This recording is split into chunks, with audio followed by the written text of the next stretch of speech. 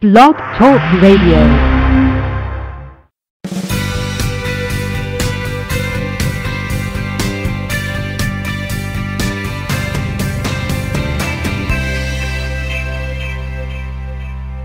Welcome to the Natural Running Network Live.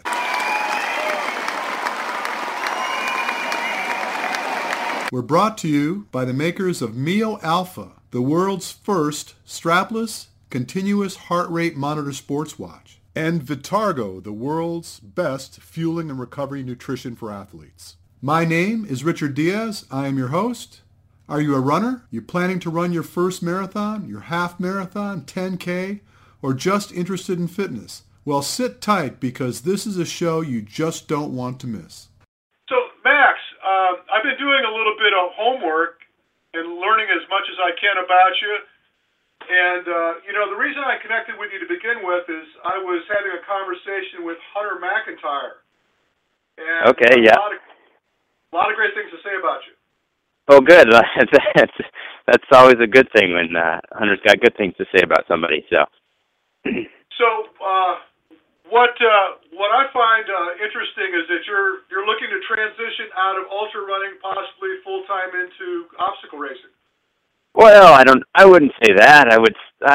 I'm planning on doing both. I like both, and both really kind of interest me and stuff. And I've been doing ultras now for quite a few years, and just with all the whole obstacle racing scene really popping up and stuff, it's exciting, and I like that side of the sport, and it's a lot of fun too. Probably not going to go into a full time, as the ultra running is still a good option for me, but I definitely plan on continuing to do some of the obstacle racing and stuff. Well, I've been noticing that there seems to be a trend in ultra marathoners that are looking at getting more involved in obstacle racing. Would you suggest that part of the reason behind that is that the opportunity for earning is becoming so entertaining? Yeah. I think that's why a lot of people, elite athletes, runners, CrossFitters in general are kind of looking into obstacle racing. They see that it has some potential to be really fun, first of all, and then second of all, they look at what the prize structures are in some of these races, and I think it kind of catches people off guard, and people are then get pretty excited about trying one of these to see if they can kind of break into some of the money and make that just another way that they can make a little bit of money on the side. And it's definitely taken off in the last couple of years, and there's huge prize money in some of these races now. And it's just, it can be an option for some of these ultra runners because some of these races are pretty darn long. So yeah, well, I would guess that just the return on the investment, so to speak, in the obstacle racing looks a lot more appealing than what you could potentially earn for doing, for example, a 50 mile or 100-mile race. That's just a lot of work, and doesn't seem to be that there is nearly as much reward financially in that type of racing. Yeah, the prize money certainly has not caught up in ultra running to even where it is now in obstacle racing, and most of that is because of the participation numbers in obstacle racing are huge, and so sponsors have a lot more opportunity to get their name out to participants because there's so many more of them. And so, that definitely, go ahead. I was going to say that what I think is interesting about it is that it basically covers all facets. You can do a sprint race one week and then, or even in a day, and then the following day do something a little longer and, be able to get paid similar amounts of money if you win, and even though it might be a shorter day for you. Right. And then, it can be a huge payoff in a really short race. Like I had the experience at the Warrior Dash. But at the same time, I think a lot of these runners, though, that are coming out for some of these races are figuring out that it's not all about that running element. You can't just be a fast runner at most of these races, and you certainly can't be a little bit slower, just an ultra racer, like an ultra runner that maybe is a little bit slower, because a lot of these take a lot of power and speed. And Hunter's a really good example. It's like the guy's not as much of a runner. He's he's strong. He's really strong, but he has such an incredible engine and power when he's running that he can keep up with the best of them. He can keep up with me out there. whereas I cannot keep up with him when you're talking about a really weight-heavy obstacle, something like that. And so guys like him gives him I'm a actually big advantage. working with Hunter right now. I'm that's training what you him. mentioned that. Yeah. And what I found interesting about him is he identifies the polar opposite problem. Is that he knows that he has the strength to dominate the shorter events, and he fears that the longer the event becomes, the more potential danger there is for the guys that are fleet of feet and have the endurance. Yeah, I mean, yes and no, but as you go through those longer events, like the Spartan World Championship and stuff, all of that strength-heavy stuff really starts to weigh on guys who are smaller that are used to just running like me. And so that becomes an issue later in the race. Whereas, like we can get through like a little bit shorter race. We can get through the strength-heavy obstacles because we can do it for a little bit. But after a while, we really start to wear down. And I mean, that's the problem with the running side of things for him as well. The longer it goes, the harder he's going to have, the harder time he's going to have at the running side of it. So I think what I like about the obstacle racing is that one day you do a sprint race and it favors a guy like me. The next day you do like a 5 to 10 mile race and it favors a guy like Hunter. And then you go up to a 13-mile race that's going to be 4 hours long and it favors a guy like Ryan Alvin from the UK. Everybody is you throw one obstacle in there and it completely changes the dynamic of the field, and so that allows somebody else to win. So it's not always the same person or same two people winning all of these different races, and that's what's cool about it, I think. Well, I think the other thing about it that's interesting or cool is that it's kind of uncharted territory right now. There doesn't seem to be a prescription for the particular size or training regimen of an individual. Nobody really quite has a handle on what elements of training they need to focus on the most, and they're all kind of fetching around to figure out what the template is for training. So I think that's kind of interesting in that regard, is because the sport is relatively new. I mean, it's not been around so long that we've got this thing wired, right? No, I mean, yeah, I'd agree with that. Seems like, if you have 10 guys and that, finishing 1 through 10, they all have a completely different training plan. And there's nobody really that's, I would say, figured it out yet. And I don't know that anybody will. I mean, there's so many different body types that can win these types of races that they all have to be kind of really individualized training plans for them. And that's, that's something that's interesting. It's like you can't take somebody off the street and say, okay, you're a good runner, we're going to throw some strength at you and make you a good obstacle racer. I just don't think that it works like that. So have you made any adjustments to the way you would normally train? I've made a few. I've throughout the summer and stuff. I definitely threw in more weight training and stuff, and with a little bit heavier weight. It paid off in that I was able to make it through the Spartan World Championship, but it still threw me for a loop. I wasn't quite ready for how hard and how difficult and how strength heavy that race was actually going to be, and so definitely didn't have it dialed in. But in a shorter race, maybe like a 5 to 8 mile race or something like that, I probably would have been a little bit faster on a race like that, just after the training throughout the summer. So there's been some. Go ahead. I'm sorry. No, I was just going to say there's been some changes in my training, but not too significant. I'm still focusing pretty heavily on running and stuff. So there's been a lot of buzz in the whole diet regimen for a lot of these ultra and heavy endurance athletes in respect to getting into this low carb, high fat kind of diet. Have you tiptoed into that, or any thoughts on that, or is there any particular style of eating that you've got to have adopted? Yeah, I'm glad you asked that. Actually, I've had quite a few people just approach me about that lately. Like, are you a high fat kind of guy? That kind of question. And just wondering, like, what's the whole high fat diet all about and everything. And I don't think anybody's really figured it out. There's some guys that have gone over to that side as far as having a high fat diet pretty heavily. Me myself, I'm still a high carb guy, and I did a kind of a little nutrition study last spring and sent my data in, and I was still like definitely on the high carbohydrate side of things and stuff. The one thing I have changed a little bit is I've started adding in the last probably 2 years or so. I've been adding in some more kind of like healthy oils and a little bit more fat in my diet. Not being afraid to eat things like, just like my snacks are nuts and fruits and smoked salmon and stuff like that, which, obviously have a high fat content to them. And so I've changed a little bit of that stuff as far as like I've added more fats and stuff into my diet. But I still rely heavily on carbs, and it's healthy carbs. I mean, it's not, your really simple carbs and stuff, but I'm definitely still relying on those carbs.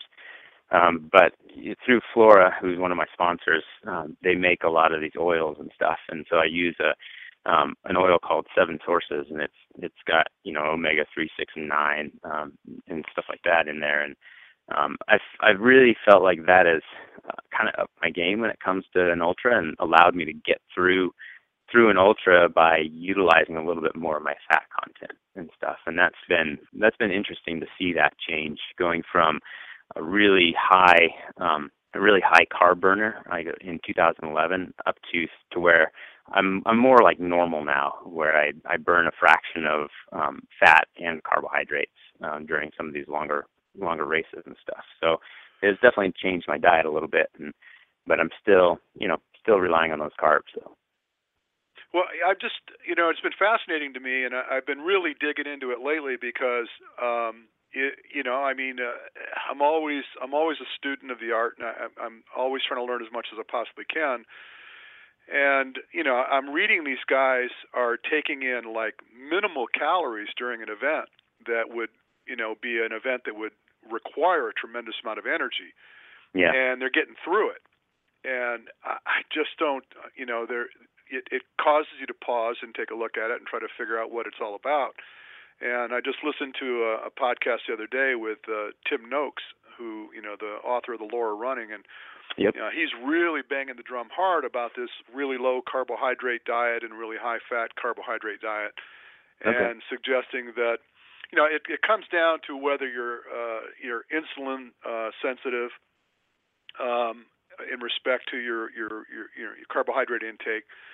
And I don't know. I mean, it's just really it's interesting to me. And I know I was looking at some guys on a thread in Facebook that were talking about these highly restrictive diets that they're putting themselves on, and training regimens where these forced bonks. I'm sure you've seen it, yep. where they're doing a whole bunch of training behind no food, and then following up with literally no food again into the following day, and then just really beating themselves down to suggesting that they're going to cause their body to be more fat adaptive, and it's kind of scary to me. Yeah, and I don't know. I think the jury's still out, and it's interesting that some of these guys are willing to try it at least, and see if something like that is going to work. It's like doing research on yourself, and all of us runners are kind of a research project of an N of one, and it's we're our own subjects, and we try things out on ourselves all the time to try and figure out what's going to work the best for us. And so, I mean, there's something to be said for doing all that experimentation and stuff, and it actually allows us to allows guys like Tim to kind of go back and say, okay, this worked for this guy. Now is this more of a underlying principle that we need to look at a little bit more closely and actually try a bigger study on it and stuff. So it allows us to kind of further the sport, that way. Yeah, well, I don't know. I'd rather watch somebody else get beat down over it and then learn from that. Me too. Yeah, I mean, it's not. In a racing situation, or in a competitive season where you're essentially your livelihood's depending on performance, it'd be a little edgy to try something crazy like that. Yeah, and it's I don't know. I mean, for some of the guys, it's their it's their livelihood and stuff. Some of them it isn't, but I think you gotta kind of look at what you're doing in training and realize that what you're doing in training is not going to be the same as what you do in a race and stuff. And you can never really simulate a race in training. At least that's what I've found and stuff. And so Like I've kind of experimented with, on my long runs and stuff, for example, I'll go out and I'll eat when I need to eat. And once in a while, I'll kind of bonk a little bit. I'll eat something and then I'll come back from that. And so I'm pretty low calorie on my long runs, but I'm running at a little bit lower intensity than I would be during a race. And so, I'm not gonna regiment my nutrition plan during a long run the same way I am during a race, because it's totally different. You're not going at the same intensity as you are during a race and stuff. So, during a race, I have to be on it, and you're on a schedule. At least for me, I'm on a schedule of when I eat and stuff, and making sure that I'm taking care of my body so that I get to the finish line as fast as I can. And in training, it's always a little bit different. I'm working on a particular aspect that day of, whatever I'm doing. And if I am working on nutrition that day, then I will be, kind of on a schedule. But usually my long runs and stuff, I'm on a schedule or I'm on, the program of just getting in that long run and being on my feet for a long time. So. So what I found really interesting about you, just kind of looking at your bio and the type of things you've done and the races you've won and your PRs in different events, I found there's a really interesting parallel between your capabilities and Joseph Gray. Mm-hmm. You guys seem to be almost brethren of abilities. Your 10K time is very, very similar to his. Your marathon time very similar to his. You're both excelling in these ultra events. And what are your thoughts on that? I just noticed that the way he came up with his training and racing, track and field in high school, right on up through to what he's doing these days, very similar to what you're doing. Do you think that there's something to it? I mean, the ability to run fast on these mountain races. Do you attribute your ability to do that to the track and field history? Yeah, so Joe and I we've raced a ton and stuff, especially at the mountain running championships and stuff like that. And, we are actually pretty similar. He's a much better climber than I am. I'm good on the downhills. And, but we're similar types and type of speed and stuff like that, marathon, 10K, like you said. And I think, looking at people who have come up through the sport from that kind of a pedigree, that kind of a track and road background, they definitely have a little bit of an edge over the guys who don't. And you look at the guys who don't have that advantage or that pedigree, and those are guys, a lot of those guys do really well at the 100-mile distance. But you're not seeing a lot of those guys do very well when you get up to 50 miles now or 50K because they just don't have the speed there to compete anymore. And because a lot of these track guys have come up, like myself and Joe and stuff, and they're learning. We're figuring out how to get our body through a 50-miler. I'm not saying everybody that does track and that's fast can actually, convert that over to a 50-miler, but some of these guys can. And they're figuring out that you can run a 50-miler pretty quick now. And so that's changed the game a little bit up to about a 50-mile distance. Over that, 100 miles, you still see that really long aspect of, how well they take care of themselves, how well they burn fat. All of that physiological stuff comes into play a lot more than your just pure speed does. But I would say that, I think we do have a little bit of an advantage if you come from that background of learning how to make yourself go fast, learning how to make your body the most efficient that you can, and then just that pain side of things, that pain tolerance of learning how to make your body hurt comes from that track background and stuff too. So. Do you ever employ heart rate with your training? I do, yeah. I rely on heart rate quite a bit. I don't really look at it all the time on, say, like easy days or hard days, but when it comes down to a tempo run or something like that, where heart rate, you just have to be in that right zone, that's where I really rely on it quite a bit. And I've done that for years, and then I recently got a sponsorship from Polar the last couple of years, and now Sunto, and working with heart rate monitor and stuff has just helped me kind of track everything. That way it logs onto the computer, and you can actually, see what your heart rate was and everything else. Before that, I used to kind of log everything on with pen and paper.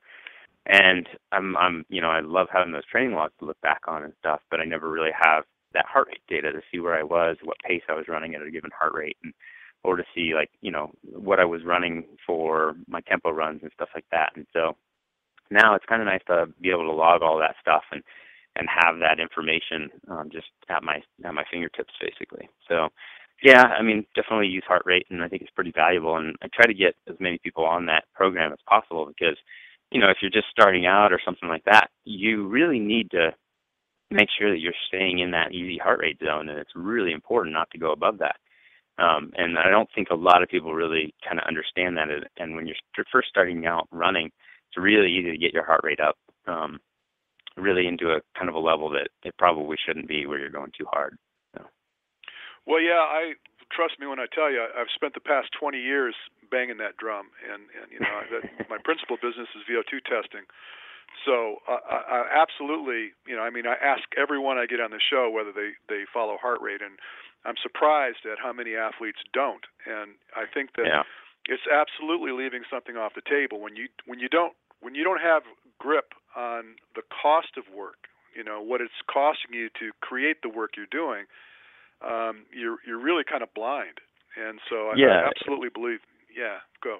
Yeah, I mean, it's like a cyclist, you know, or something riding without a power meter and stuff. And when you get up to a certain level, I mean, I think everybody should, but once you get up to a certain level, I mean, having that data, that other piece of data that kind of gives you so many different aspects of your training, you know, how hard you're working, how much recovering, you know, whether you're in the right zone for the day and you're getting the purpose out of the workout that you want to, all of that information. I mean, I'm surprised that people still don't use heart rate for their training. So.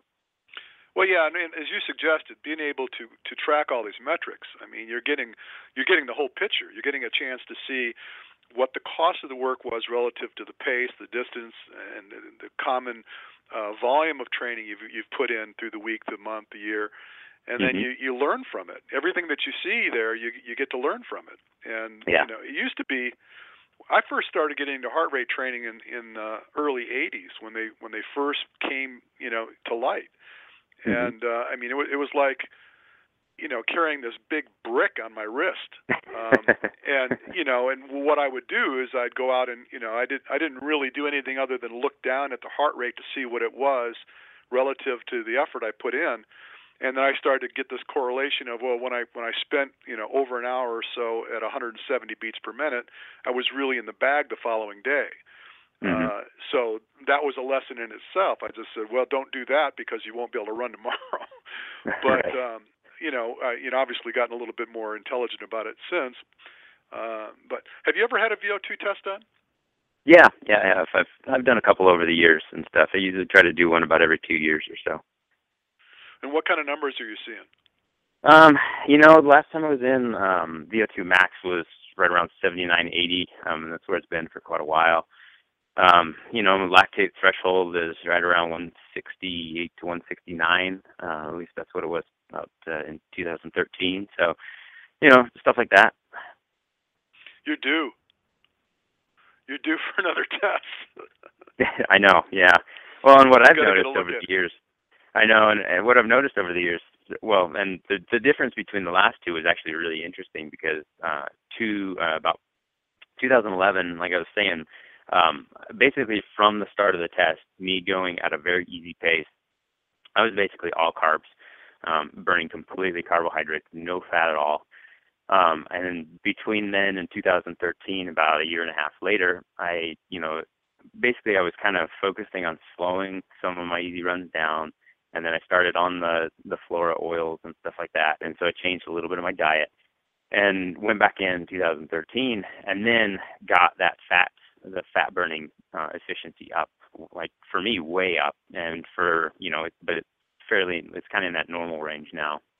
And so that was really interesting to see those changes in the 2 years basically that I had between those tests. And then, over time, like I've noticed, like for me now, getting my heart rate up to like what I need for that threshold run, it's a lot harder. And I'm not seeing numbers like my max numbers up in the 180s anymore either. So, I mean, obviously because your max heart rate kind of comes down about a beat per year. And at least that's what I'm seeing. So.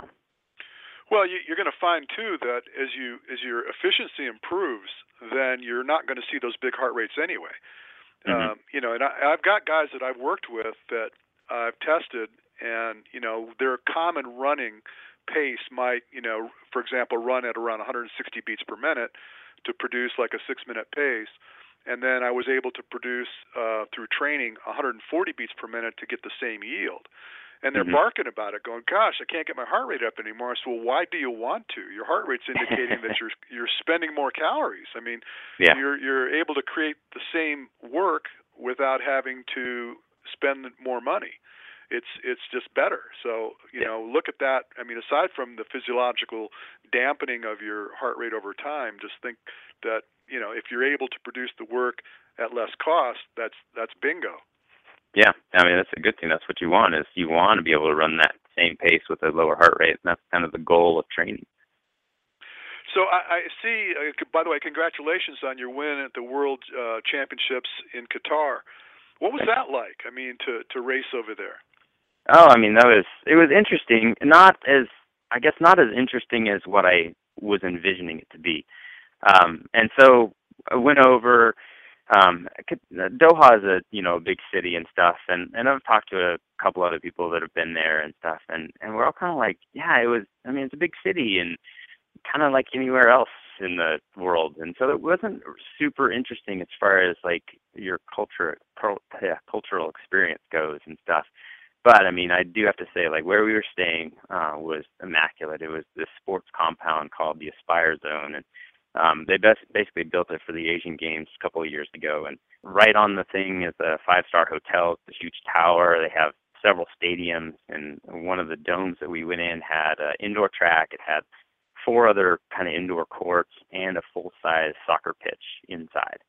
And I mean, that's the nicest sports complex I have ever seen. So that was pretty incredible when we were staying kind of in that whole area. We did get to go downtown a little bit. But it's a big city and not a lot of really interesting cultural things going on. But it was cool to be there, and came away with it with a good win and a good race. So I was happy about that. I read that there was some bizarre shifts in surfaces that you have to race over. Yeah, and we had about it was really, I wouldn't say the greatest course ever. It was, about half of it was tile and pavers, and about half of it was kind of asphalt. And the pavers were the worst part. You'd kind of go around every lap. You're like, oh, back to the pavers, and it was kind of uneven and stuff. And by the end of the race, I mean, into 60 miles on a hard surface like that, you're really starting to feel your feet. And that was the section that you're just kind of going over, like, oh, can't wait till this section is done. Then you get onto an asphalt section, and that was kind of like the part you were looking forward to every lap, because that was like the nice soft section. And then you get to the tiles, and they're smooth, but they're super hard, and they just beat your legs up. And so you really started to feel that by the end of the race too. And everybody, this was my first 100K on a road, so I didn't really have much to compare it to. But everybody else that I've talked to says, look, if you have a 10K course without a whole bunch of out and backs and a nice soft asphalt surface, it's just a whole different game. And so that was kind of interesting in knowing that, the course plays into that quite a bit. And everybody said, oh, this course is going to be quite a bit slower than anything we've ever run before, because of surfaces, but also because there were 3 out and backs on this 5K loop. And so, you're making 180 degree or 180 degree turns during the race. And so they just figured it'd be a lot slower than what they were used to. So do you see a lot of variability in the volume in your training on a weekly basis leading up to an event? I mean, when you're getting geared up for the long stuff, do you put in more mileage and lower intensity? And when you're, for example, you had mentioned to me that you're planning on running the LA Marathon. Does that have influence over the way you're approaching the race? Because I'm assuming that what you're hoping to do is obviously. Yeah, it will change things, change the way I kind of train and stuff. And like leading up to the 100K, I tried to increase my mileage a little bit. It was kind of tough because I was kind of limited on time, and so I didn't have a lot of weeks, but I had a couple of weeks up at around 110. I would have liked to have been about 120 miles a week, but I just wasn't able to get up there. So I had a little bit of increased mileage. I was trying to keep some of the harder tempo runs and really kind of the hard fast long runs in, kind of at race pace. And that was what I was able to get in, as I got a 30 miler in, a 25 miler in, and a couple 20 milers at race pace and on the road. And so I feel like that really helped. And then going into the marathon, kind of work specifically on what I'm going to need there, which is going to be, longer tempo runs at race pace there. Some long runs on the roads to get my efficiency up, and then some basic track work too, to work on that efficiency, and make sure that I can, that faster speed feels nice and comfortable. So I'm always kind of changing training to be, kind of focused on the next big event that I have, and make sure that I'm hitting some of those key things that I'm going to need for those, while always kind of keeping in that basic formula and the fundamentals of training. So. Well, it seems like you do a lot of racing, and when you do a lot of racing at variable distances, it would seem like it'd be really tough to stay spot on with a particular event. It's a big challenge, huh? Yeah, and obviously, I think that I probably missed some of that. Really being very in tune to those particular races. Like if I was racing marathons for years, obviously I think I would hit some times that are a little bit better. But at the same time, a lot of people have said to me, if you would just focus, you'd be a great steeplechase runner or marathoner. But it's like, yeah, but if I focused, I wouldn't even be running now, because it would be boring to me. And so, like, that's what's happened in the past, is I'll really focus on something for a little while, and I just get completely burnt out on it, and really kind of lose my interest in continuing to run. And I've noticed over the years that if I were to actually try to do that, like some of these marathoners where they race 2 races a year, maybe 3, and with a tune-up race or something, I just wouldn't be running anymore. It just wouldn't be as much fun to me. And I mean, I love racing everything. I love racing the obstacle races and that stuff. So. Yeah, that's really a good point you made. I think I could see where that would happen if you break it up and do various things, and it just keeps the whole thing entertaining. I guess the struggle with it, and I hate to sound like such a capitalist, but you're doing this when you have to focus so much attention in your training, it becomes a job. I mean, you really don't have time for other things. It becomes your career, your occupation as a professional athlete. Always at the back of your mind, you have to think about putting food on the table. So you're looking at being able to obviously, have enough success where sponsors want to come on board with you, but at the same time, you want to win these events so you can get those purses. So obviously, winning is the challenge, right? You got to be on, you got to be spot on for every event you approach. So.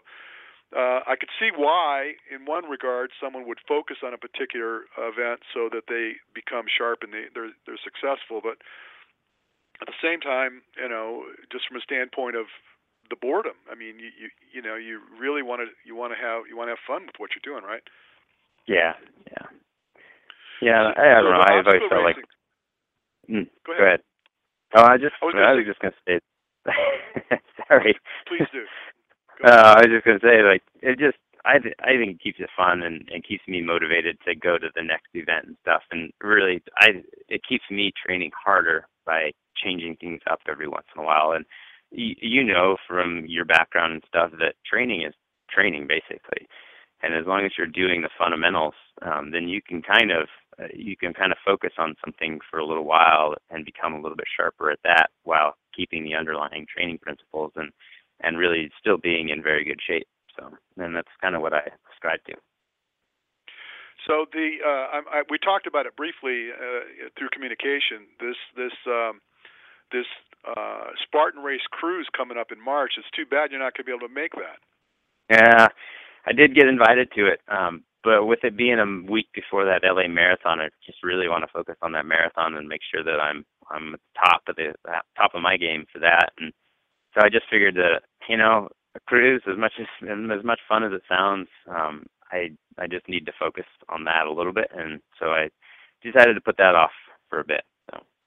Yeah, it sounded to me like a pretty entertaining event to be able to get on a cruise head off to some island in the Bahamas and then do a little sprint race and then come home. I mean, I love, especially right now. I mean, I'm a wuss when it comes to the weather. I got to be honest with you. We were out training this morning, and it was like, I suppose with a little bit of wind, it was probably about 28 degrees, and I was freezing my butt off. I couldn't wait to get out of the outside. You know. Yeah, and that's what it is here too. So. Yeah, well, you live that way. You live in Oregon, man. Yeah. I'm in Southern California. 28 here is like, 5 below everywhere else. Oh, that's right. Yeah, I know. You guys have had a cold snap lately. That's right. Oh, man. I mean, I'm used to, I think 2 weeks ago it was 80 degrees, Yeah. And it just out of the blue, it came down on us. So I don't know. I was thinking, man, how do you guys do this stuff? I was reflecting on these guys that did this toughest mudder a while back, where it's one thing to be rolling around in about 30 degrees, but it's a whole other thing to have to jump into a lake about 15 times. Oh, yeah, no. I mean, I'm a wuss when it comes to the cold too, and that's a little bit too cold for me. So. Yeah. Well, welcome to obstacle racing. I think that's going to be Are you going to be in Temecula? Are you coming down for the races that are coming up in a couple weeks? Yeah, I'm planning on being at the Atlas race in Temecula, which is I think February 28th. Which race? The Atlas race. Okay, Atlas race. Now, is that the is that considered the super? I mean, distance wise? No, so the Atlas race is actually a different race than the Spartan. You have Spartan and you have Tough Mudder, and this is Atlas. So Atlas puts on their own series, and one of the races is going to be in Temecula down there too. But they're based out of Medford, and they're kind of just getting started this year. I'm going to have about 10 races right now on the schedule, kind of all around the western U.S. And but great races, kind of somewhere in between, like your Warrior Dash and your Spartan race, as far as difficulty goes. And they're just a great race to get into, and good obstacles, well put on, stuff like that. So I wasn't even aware of them. But that's interesting, and I think that's what's going to be the new thing, is that there's going to have to be a standard in respect to obstacle racing from these different factions that are putting on these races. Obviously they're going to have their own flavors, but I think it's going to come to a place. I mean, I came up when triathlon was just a fledgling sport, and vying to become a professional sport and eventually coming into the Olympics. And I happen to believe that obstacle racing is going to fall into that type of line, where you're going to see this type of event show up in the Olympics, I think, eventually. And so it's going to have to be, to some degree, it's going to be standardized, I think. Yeah, they're definitely making that push to the Olympics and stuff. And for that, then, in that case, it will need to be standardized at some point. I think it's interesting because you can have a lot of these little smaller races that people put on to the side and stuff with a lot of different obstacles that are not standardized. And I think that's part of what's interesting about it too, is a lot of those non-standardized obstacles are going to be kind of the fun ones, I think, that people kind of remember, because they're going to be interesting, or they're going to be unique to a particular location, a natural-based obstacle or something like that, or just an obstacle, that somebody that's putting on the race came up with and stuff. And so I think those are going to be the interesting ones. But I think with, Spartan and stuff like that, I think you're going to start to see more of a standardized format in some of those races, that it will be kind of more standardized. Well, what I think is interesting is that so far, and again, I'm a novice in respect to how all this is shaken out, but I'm learning. I'm surrounding myself with some people that are obviously at the top end of the sport, and they're kind of educating me as we go. But what I think is interesting is, for example, the Spartan races are if you've done one in a location one year, the following year it may be the same location, same distance, but the obstacles will radically change. So you really can't, gear yourself up for a particular event and say, well, I knew where I was weak last time, so I'm going to focus on that. And then you show up at the event and everything's changed. Yeah. It's a whole nother ball of wax. Yeah, you got to be ready for anything. Yeah, and that's tough to do. Incidentally, I think just in retrospect, as a coach and a trainer, I'm thinking of, okay, so how do you throw this down? I mean, how do you set up a training table for someone And basically, you just have to, as you suggested, you have to be ready for anything. And upper body strength is obviously a real critical concern, and flexibility and range of motion and strength throughout a range of motion is really important as well. Right. Yeah. Absolutely. So how do you feel in respect to those challenges with your upper body strength? Is that coming along? Do you feel like that's something you've always had, or do you feel like this is something that you really have to work on? I would say I have more than your average runner, but you put me up against somebody like Hunter, and all of a sudden I look like a 40-pound weakling. And so, it's interesting, and I can work on things a little bit, and I've been working on it throughout the year and stuff. It's just getting my basic strength up, being able to do more pull-ups, more push-ups, that kind of thing with the upper body strength, and trying at the same time not to put on any real muscle mass or anything either. But just trying to become stronger and stuff, and that Spartan race kind of made me realize, okay, I need to really work on some of these aspects. Like, I have some of them okay, like I can do the bucket carry and stuff like that, but by the end of the race, because of those other things, I'm losing all of my grip strength, and so then I can't do like the real functional stuff that I should be able to do, like the monkey bars, just because my grip strength is gone. And so I've got to start working on things like that, things that are a little more specific and everything. Wow. I had not ever really thought about the fatigue that kind of manifests over time in just similarly your grip strength. I mean, forget about large muscles. I mean, you just being able to hang on, right?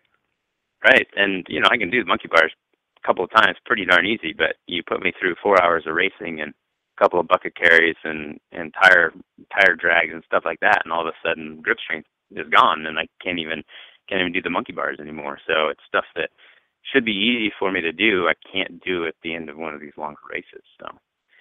Well, I know that I did an interview with Nicodemus Holland a while back, just after he was successful in the Tour de Giants, and he was pretty high on that, and obviously that was quite a remarkable feat for him to, first American to podium at that event, and then decided he's going to turn his attention towards obstacle racing, and went and did the toughest mudder, and it just beat him down. And I think he was a little taken back by that. So I don't know whether he's readdressing his call, or maybe readjusting the way he's going to approach his training. But as an endurance athlete, I think he was a little taken back by how difficult that race actually was. Yeah, I could see that. I mean, it's a completely different sport, and I think that's what's interesting is a lot of guys are going to start to get into this who are good runners and say, I'll be fine. And all of a sudden they get into it and they realize that they don't, A, either have the strength for it, or B, they don't have the balls for it. And because it's hard. And like I was telling somebody at the Warrior Dash a couple of months ago, like basically you were bombing down a hill on a dirt road as fast as you could, and you had barbed wire coming up that you had to crawl under, basically. So a lot of guys will kind of stop, drop, roll through it. And it's like, yeah, you can do that, and it's going to be fairly quick. And then, for me, I mean, I was in the lead. I wanted to make sure that I was going to win this thing. So as I was flying down the hill, I just laid down on the gravel and basically did a slide, like a baseball slide, underneath the barbed wire all the way through it. Got up the other side and took off again. And so it's throwing your body out there and knowing that, tomorrow your body is going to hurt. But in the moment right now, I got to get through this, and you got to be in the lead. And so it's putting your body out there too, to some extent, and risk. So you basically tossed yourself into a baseball slide underneath the barbed wire? Yeah, you do what you got to do to get through these obstacles as fast as possible, and sometimes it means a little bit of bodily harm and injury. And oh boy, the next day it hurt. Oh, and the shower that night. I mean, my entire side was just road rash, and chewed up and everything else. So that hurt. No, I'm getting too old for even thinking about something like that. That's just crazy. You don't have to do it that way. I'm not saying that, but. Well, I mean, you made a good point.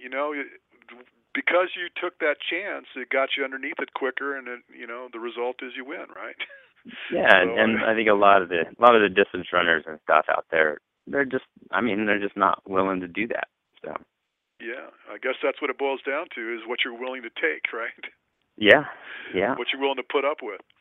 Yeah. That is crazy. Yeah, so that's kind of fun, though. I mean, at the end of the day, I could see why this is taking off, is because it's got spectator value. I mean, I'm going to be the sucker on the couch who wants to watch it. I want to see you guys do that stuff.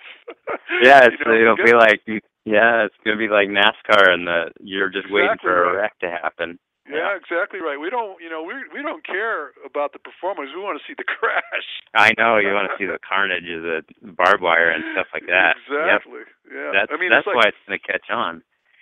Well, watching a marathon is like, it's like watching grass grow for the most part. Oh, I hate to say it, but at the end of the day, that's not a spectator sport. I mean, or even a triathlon for that matter. I mean, I made a living in triathlon in the early days, and the notion of trying to watch that sport is just, oh God. I mean, you can't do it live. You're not gonna sit there and go, all right, they're out of the water. We'll see them again in 5 hours. It's just too boring. Right. But not to take away from the effort. I mean, obviously enough, it's a tremendous effort, and these athletes are amazing. But from a standpoint of just spectator value, it's just rough. Where you could see guys go 30 minutes hard through flames and barbed wire and diving into mud and what have you. That's got a lot. It's got a lot of value. Yeah, I mean, with like triathlon and marathon and running and stuff like that, you've got to know who you're watching in order for it to be interesting and stuff. And so, I mean, the way to increase participation, or not participation, but spectators and stuff, is to get people interested in the racers. But with obstacle racing and stuff like that, and I was thinking, like, back to Ninja Warrior, who you don't care that much about who the people are as much as, like, okay, they're doing something that looks really hard, and then they either make it, and that's great, they have like this huge athletic accomplishment, or they fall in the water, and you want to see how they basically crash and burn. And so it's really interesting that obstacle racing is going to be that exact same way. As once that starts to get on TV, it's going to be the crash and burn that's going to be the spectator catching. I had a conversation, got a call last night from Jeff Smith. And Jeff Smith is, famous for his marathon achievements back in, the 80s, and more notably the getting nipped at the line at the New York Marathon by Rod Dixon. Right. Yeah. I mean, and these guys really amazing runners. I mean, to this day, here's a guy that, he's a 2:08 marathoner, and he was called me last night because he wanted me to get involved in promoting this half marathon series that they're producing in Rhode Island. And so I said, tomorrow I'm going to do a show with Max King, and I said, he's looking at to get into obstacle racing and what have you, and he goes, oh yeah, well, that's going to be interesting for a little while, then it's going to pass. I said, I don't think so. I don't think so.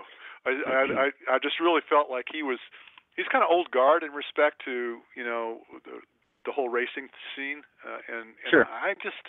You got to keep your mind open, and I think that we're always looking for something new and exciting and different, and so to me I look at this and all the history I had in endurance sport. I see this as the next thing. I think this is going to be a big deal over time, and we're going to start seeing more and more money come into the sport, and we're going to see more and more athletes that are going to be pollinating into the sport from, for example, like yourself, coming out of ultimately, a history of trail running and endurance or ultra running into the sport. And it's going to be funny, or not funny, but interesting to see, who comes to the sport, where they come from, and whether where they came from made a difference. Yeah, I know, and that's part of what's interesting. And I hope you're right. I hope the sport sticks around for a while. And there's a lot of people that feel like it's maybe a fad for a while, but there's a lot of people that also feel like, this is like they're trying to take it mainstream and get it in the Olympics and do bigger things with it, as far as a governing body. And series races and stuff like that. So it's at least going to stick around for a while, and whatever happens to it 5 years down the road remains to be seen. But it's definitely around for a while. Long enough for you to make a living in it, we hope, right? Yeah, let's hope so. That's the key. That's the key. You want to turn it into the PGA, man. You want to make it something. Okay, not the PGA. We don't want to go that route. But yeah, I don't golf either. I don't golf. Yeah, either. Well, but I'm maybe just the prize money they have in the PGA. Yeah, that's exactly right. And it's funny because I've always said it. It's like you watch some of these sports where these guys are earning scads of money and respectively not having to really go through the stress and the mayhem that endurance athletes go through. I know, and it's definitely different. A golfer, I'll give them credit. I mean, it takes a lot of skill to be able to do what they do. I mean, I've tried to golf. It's not pretty. And so what they do is it's a huge athletic accomplishment, but at the same time, it's different, and it's definitely puts your body through a lot of stress being an endurance athlete. So yeah, well, I'm for whatever it's worth, I'm still, in all these years, I'm still very much a fan of endurance endeavors, and this is just another one. I think it's cool stuff, and I promote it. So. Well, look, I wish you the best of luck in your races coming up this month, and obviously for the rest of the year. And I'm sure we're going to end up meeting. We're going to see you at one of these events. All right. My project these days is obviously to help Hunter get to the World Championships with a little bit more capacity for endurance towards the latter part of the race. Good. And if that shakes out, who knows? That might be the new thing for me, is working with obstacle racers. Yeah, it'd be pretty good. So I know he's got a lot of potential for sure.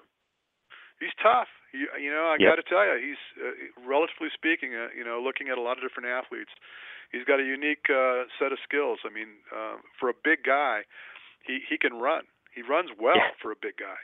I mean, it's surprising how fast he is, and I was really surprised when I raced him the first time at how fast he was. Yeah, for a big guy. I think it was Hobie Call said that he's probably the fastest guy in the world from a mile to a marathon for his weight. Yeah, I'd say that. Yep. Well, again, Max, it was a pleasure speaking with you. I wish you the very best of luck. Thanks. You're going to be in Temecula. You're racing. You're going to own that race, right? Well, I don't know. I mean, I was second to Hunter last year. They screwed up the sandbag carry, and I had to. What? Oh, he's not coming? That race. No, I didn't figure he was coming this year, but. No, he's going to be in Temecula, but he's racing. He's actually got 4 events he's planned for two races back to back for 2 weeks. He's going to do the sprint and the super Saturday Sunday, sprint and the super Saturday Sunday, as they're scheduled in Temecula. I think it is that. Oh, nice. Over the course of that, so you're not going to see him, but he's definitely going to be out there doing his thing. Awesome. Good. All right. Well, listen, good luck to you again. And, again, thank you so much for coming on the show, buddy. Yeah, thank you. Thanks for the time. All right. Take care.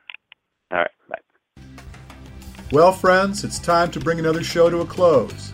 Be sure and tune in to us next week. We've got a lot of great content in store for you. I want you to tell your friends to check us out. You can always find us on Facebook. Simply go search the Natural Running Network. Drop us a message. I'd love to learn more about you and the things you do. And until then, you have an amazing day.